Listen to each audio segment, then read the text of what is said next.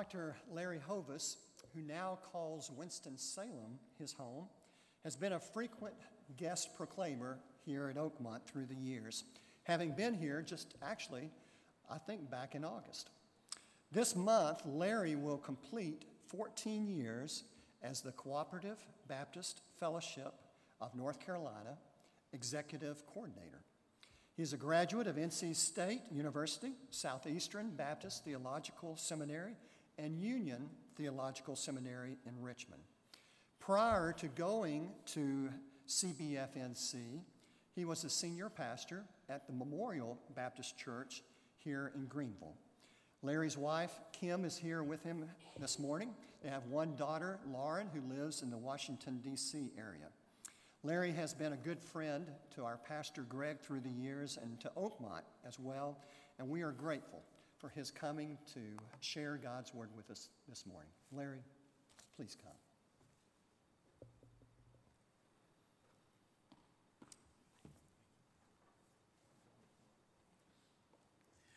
Thank you, Michael, for that warm introduction on what is a cool Sunday morning, isn't it? In fact, when we got here this morning, Wiley Nifong accused us of bringing the cold air in from the western part of the state. It could also be the cool breezes of a challenging football day for North Carolina schools yesterday as well. I mean, just about every school that I know of or keep up with lost. So we have a lot to sort of ponder on, but we're here in the Lord's house to worship together today, and Kim and I are excited to be back at Oakmont. Yeah, I think it was actually July, not August, but it's 3 months ago, not that long, and last Sunday I was back at the memorial down the street for homecoming, so I'm thinking about getting an apartment in Greenville because, we're coming back here so much, but we always enjoy being back in the area, and we're so grateful for the invitation from Greg and for the hospitality that you all are extending. It's always good to be here. This is such a wonderful church, such a warm congregation, such a rich heritage of missional engagement, both in this community and around the world, literally, and also just wonderful support and partnership for the work that we do together in Cooperative Baptist Fellowship of North Carolina. So thank you so much for your partnership, for your support, for your friendship through the years. I was excited when Greg shared with me the theme that you're working under during this season of looking at the one another's of the Scriptures. And he gave me several texts to choose from, to preach from, that would sort of be under the banner of this idea of showing hospitality to one another. And, I think all preachers have sort of directions into which they're called. Some people like the Old Testament, some like the New. Some people like Paul, some people like the Gospels. I'm the one who falls into the latter category. When given a choice, and my natural inclination takes me toward the New Testament in general, and then toward the Gospels in particular, and then toward the words of Jesus most specifically.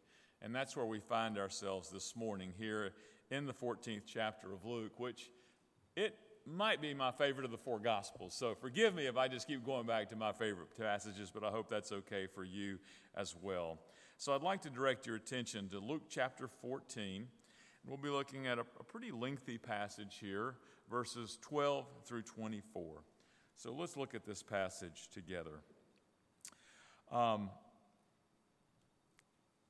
And by the way, the context is Jesus finds himself at the home of a Pharisee where there is a dinner taking place. He has been invited in, and we'll unpack that just a little bit more later, but I wanted to set the context before I start reading in verse 12. So he said to the one who invited him, so Jesus is speaking to his host, "When you give a luncheon or a dinner, do not invite your friends or your brothers or your relatives or your rich neighbors, in case they might invite you in return, and then you would be repaid. When you give a banquet, invite the poor, the crippled, the lame, and the blind, and you will be blessed, because they cannot repay you, for you will be repaid at the resurrection of the righteous."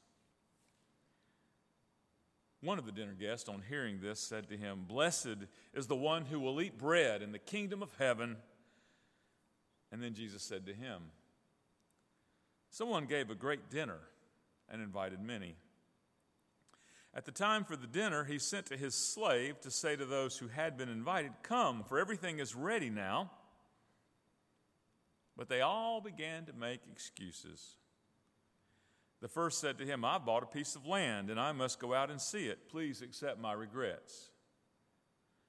Another said, 'I have bought 5 yoke of oxen, and I'm going to try them out. Please accept my regrets.'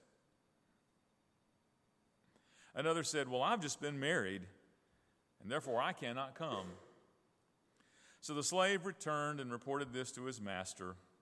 Then the owner of the house became angry and said to his slave, 'Go out at once into the streets and lanes of the town and bring in the poor, the crippled, the blind, and the lame.' And the slave said, 'Sir, what you ordered has been done, yet there's still room.' And then the master said to the slave, 'Go out into the roads and lanes and compel people to come in, so that my house may be filled. For I tell you, none of those who were invited will taste my dinner.'" May God add to our understanding this reading from His holy word. Would you pray with me, please?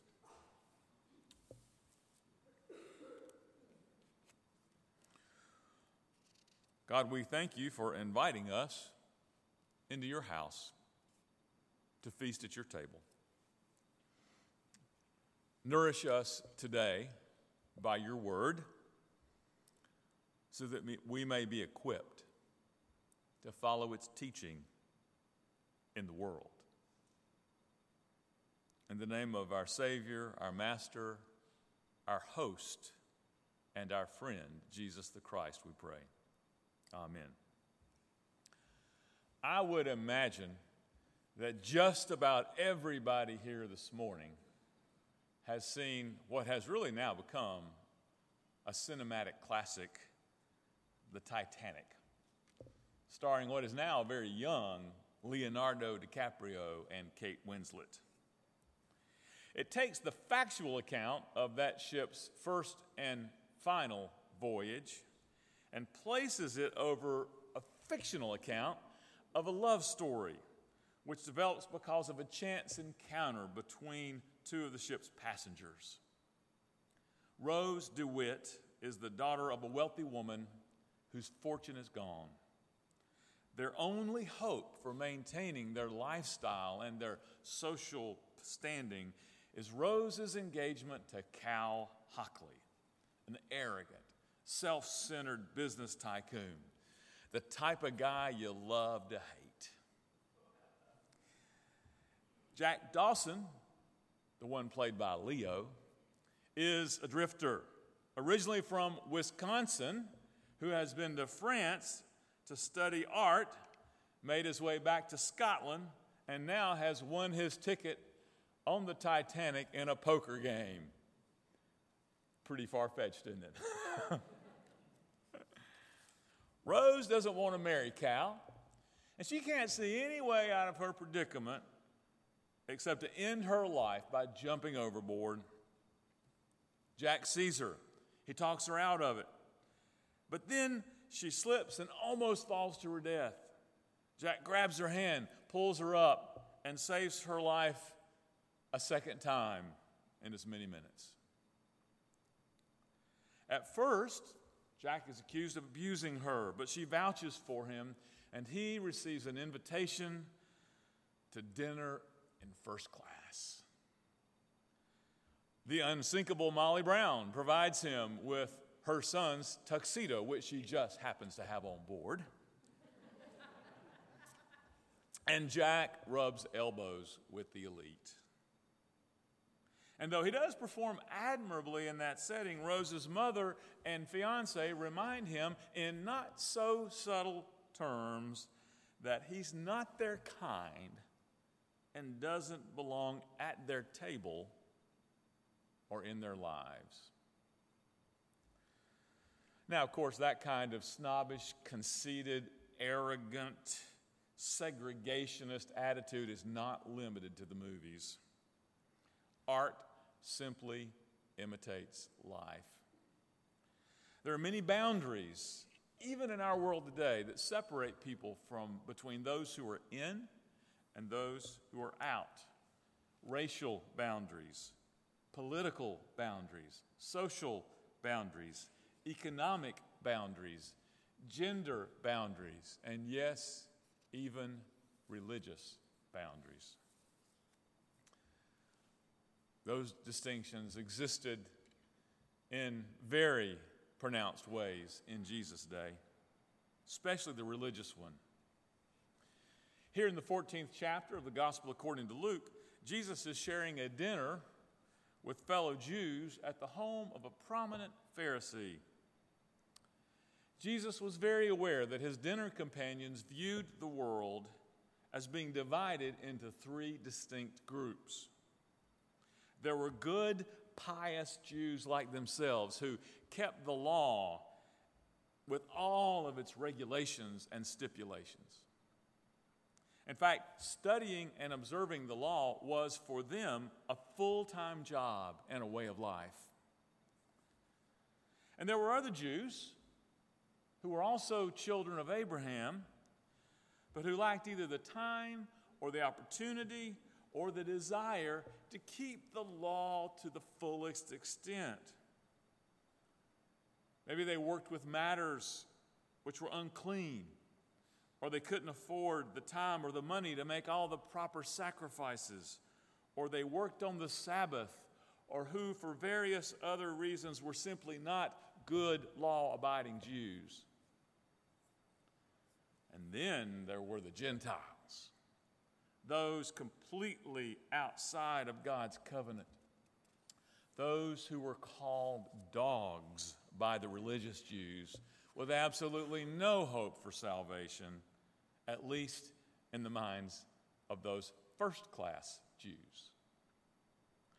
So when Jesus makes these radical statements about the humble being exalted and those seeking to exalt themselves being humbled, and how hosts shouldn't invite to dinner only those who can pay them back, one of his pious dinner companions tries to turn the conversation in a less offensive direction with the seemingly innocent remark, "Blessed are those who will eat bread in the kingdom of heaven." In other words, he's saying, let's not spoil our dinner with this talk of mingling with those offensive people. Let's just rejoice that someday we will all enjoy an eternal feast in heaven.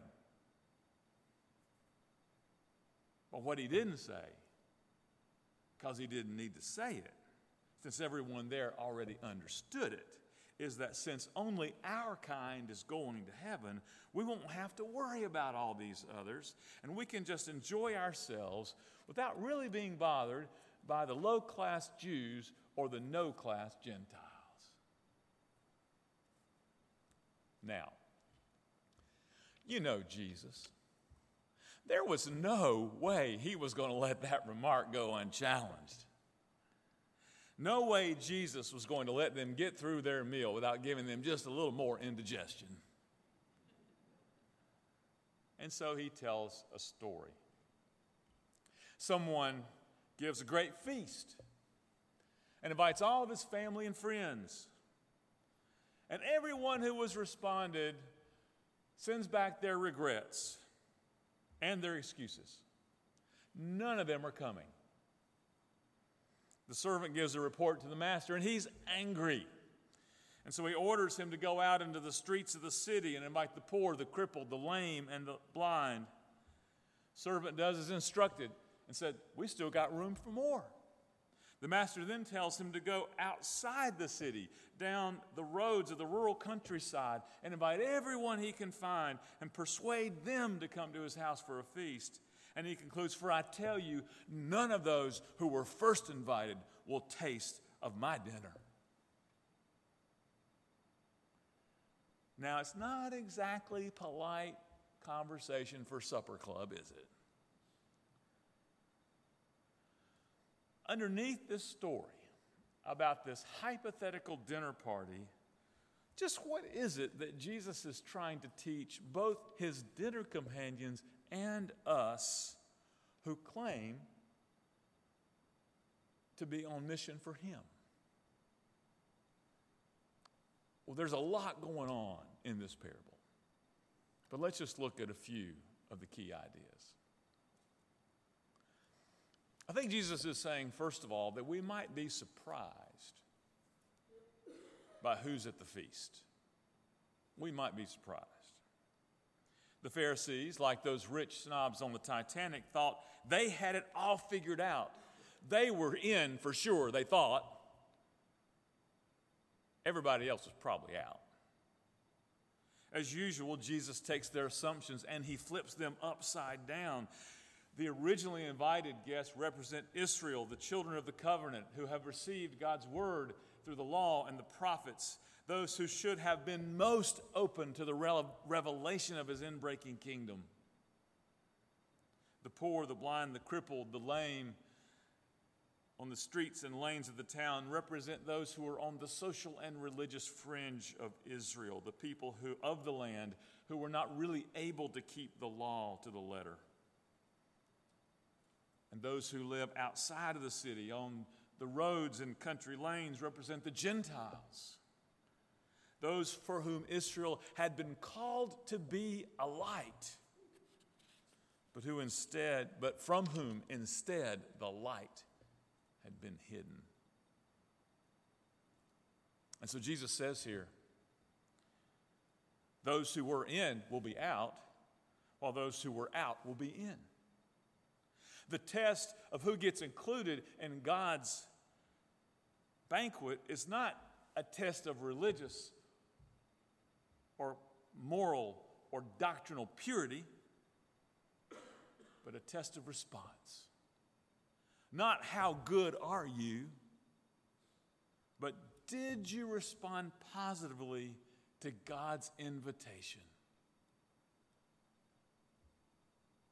We might be surprised by who's included in the feast. I think a second thing this parable teaches us is that we exclude ourselves with our own excuses. Jesus' closing words seem pretty harsh, don't they? He says, I tell you, none of those who were first invited will taste of my dinner. I mean, at first it doesn't sound like the very same Jesus who said, come unto me, all of you who are weary and heavy laden.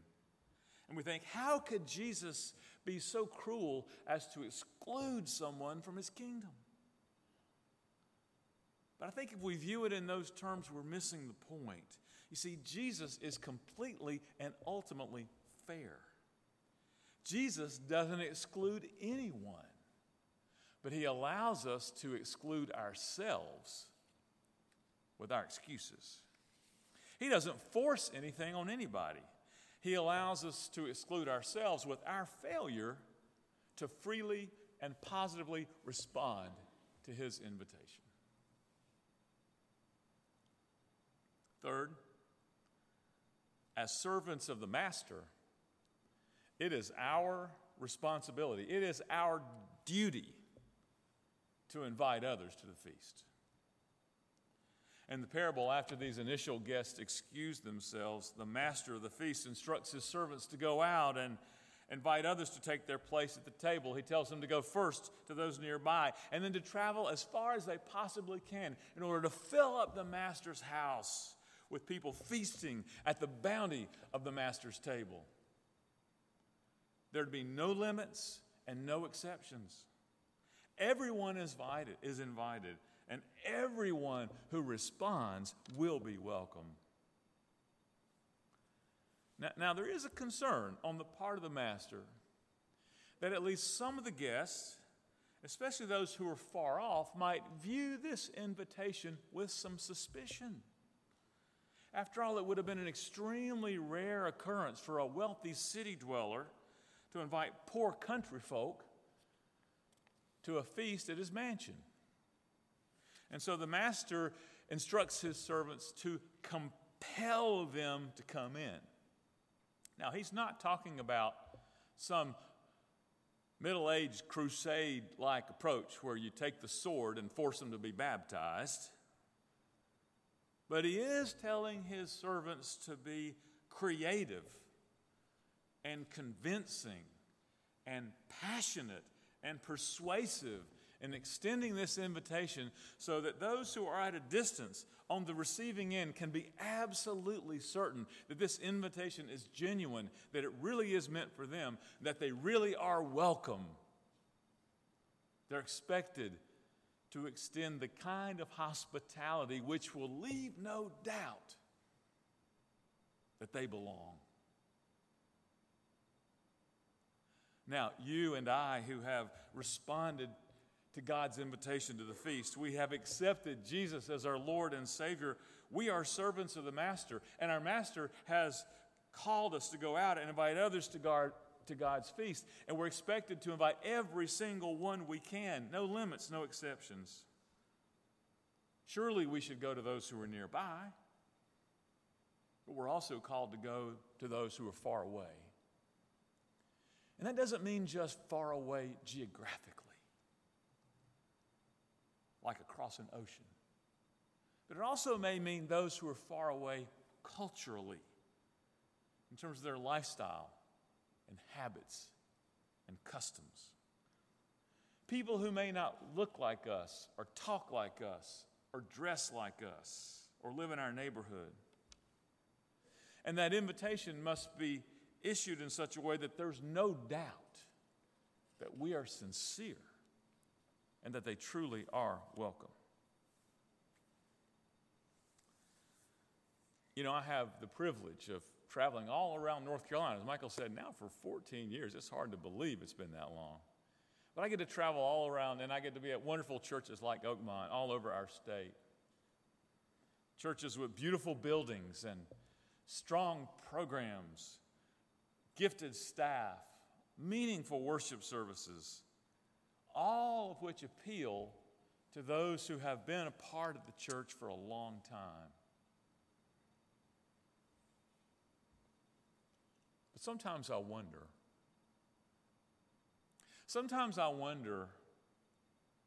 what kind of job we're doing in reaching out to those outsiders, the poor, the lame, the crippled, and the blind, to those who don't know and, quite frankly, may not even completely understand our cherished ways of doing things. Sometimes I wonder if we're being as creative and innovative as we can possibly be in extending an invitation to the outsiders in the community to come to our party, to sit at our table, to be part of Jesus' feast. Sometimes I wonder if we are willing to sacrifice some of the aspects of church life that we find so comfortable and so meaningful to us that meet our needs in order to meet the needs of those who don't yet know Jesus. Sometimes I wonder, even when we do extend an invitation to those folks who are further away, do we really welcome them? Do we really extend hospitality to them? Not just be nice to them on Sunday, but really open up our lives to them. Really welcome them into our Sunday school classes, into our social groups, into our homes, into our non-Sunday lives.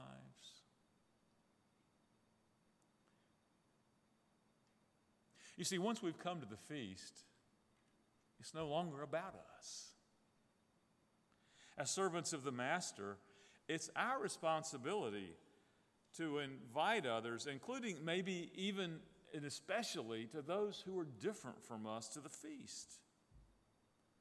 As servants of the Master, it's our responsibility not just to invite them, but to welcome them, to embrace them, to do everything we can to welcome them into not just our church, but into our hearts and into our lives and into our hearts.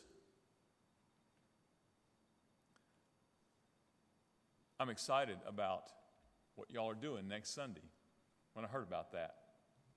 This wonderful day of service in which you're going to be briefly here in the church house for a sort of an introductory worship period, but the real worship will come as you go outside the walls of Oakmont, as you go into this community, as you seek to meet people where they are. And that's a wonderful thing.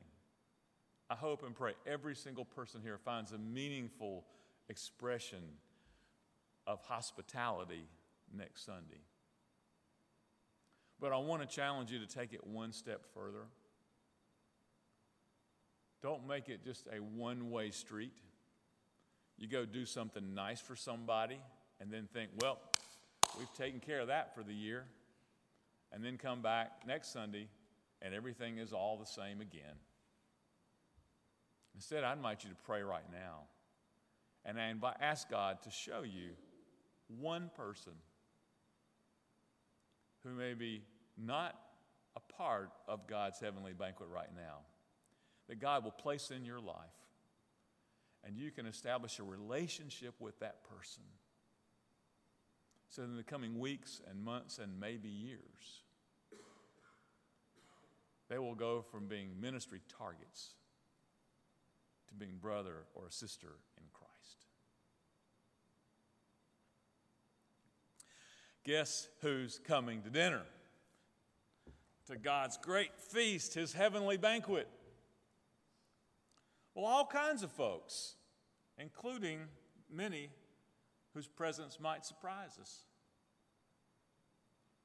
It could be you and me if we'll lay aside our excuses and respond to his invitation. And it could be many others, some of whom aren't that much like us, if we take genuinely our call to welcome them, to embrace them, to show hospitality to them, to invite them to join us on a great feast, on a fantastic voyage whose destination is certain and wonderful. Let us pray.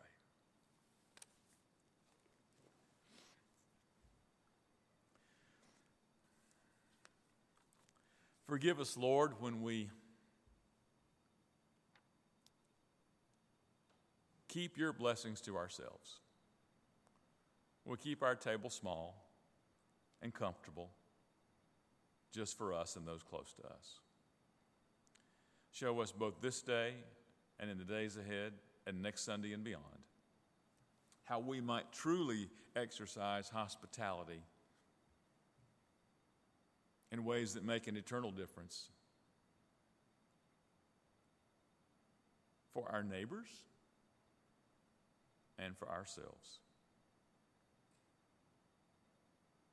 In the name of our Savior and our host and our good friend, we do pray, Jesus the Christ.